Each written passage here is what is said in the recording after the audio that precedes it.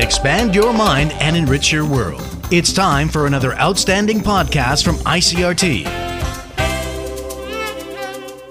I'm Nancy Sun with today's episode of Easy News.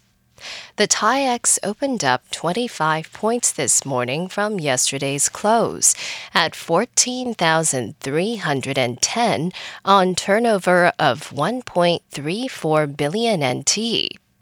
Shares in Taiwan edged slightly higher on Monday after moving in a narrow range on low turnover, as many foreign institutional investors were away for the Christmas holiday.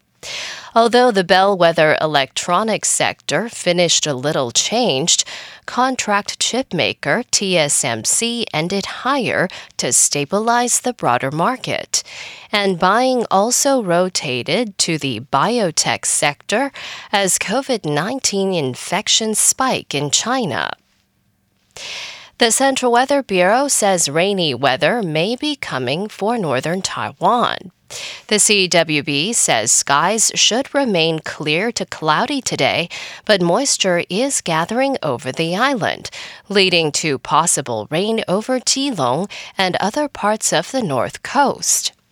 Lowest temperatures this morning were recorded in Hsinchu County's Er-mei Township at 5.2 degrees Celsius, and in general, daytime temperatures remain relatively warm, between 18 and 22 degrees in the north and east, and 24 to 26 degrees in the center and south.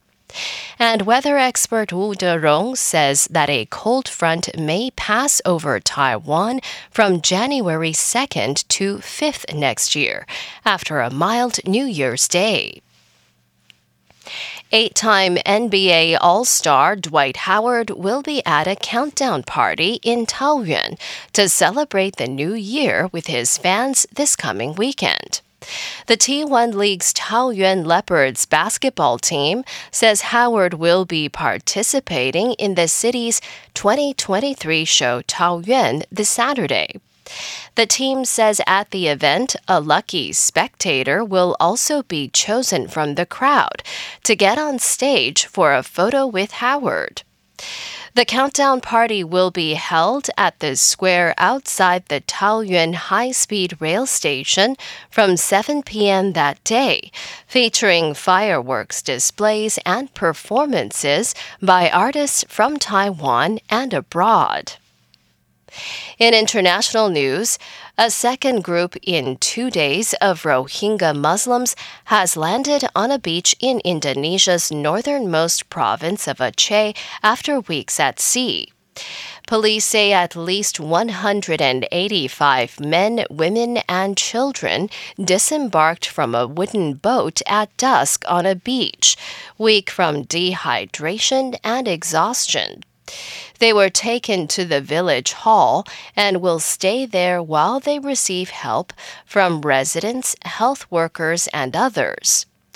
Immigration officials and police are trying to identify the refugees to determine if they were from the group of 190 Rohingya who were reported by the United Nations to be drifting in a small boat in the Andaman Sea for a month. The UNHCR on Friday urged countries to rescue the refugees, saying reports indicate they were in dire condition with insufficient food or water. And foreign aid groups are suspending operations in Afghanistan following a decision by the Taliban leadership to ban women from working at international and local non-government organizations. The AP's Ed Donahue reports. The Taliban alleges women in groups like CARE, Save the Children, and Neil Turner's Norwegian Refugee Council weren't wearing the Islamic headscarf correctly. We have complied with all cultural norms, and we simply can't work without our dedicated female staff. Turner says women in Afghanistan are in desperate need of assistance. Women like Amina.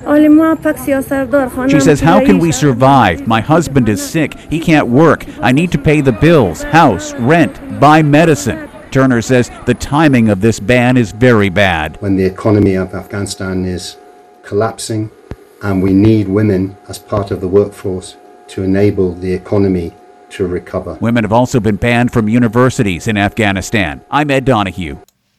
And that was the I.C.R.T. news. Check in again tomorrow for our simplified version of the news, uploaded every day in the afternoon.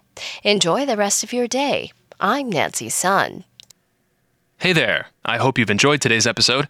If you'd like to hear more from I.C.R.T., you can check out our other podcasts. We've got Taiwan Talk, where we chat with a new guest every Monday. Taiwan This Week, a roundup of the news in Taiwan every Friday. And English in the News, for useful English expressions explained in Chinese. For some lighter news in both English and Chinese, check out News Bites and News for Kids. And if you enjoy them, tell a friend. Thanks for listening.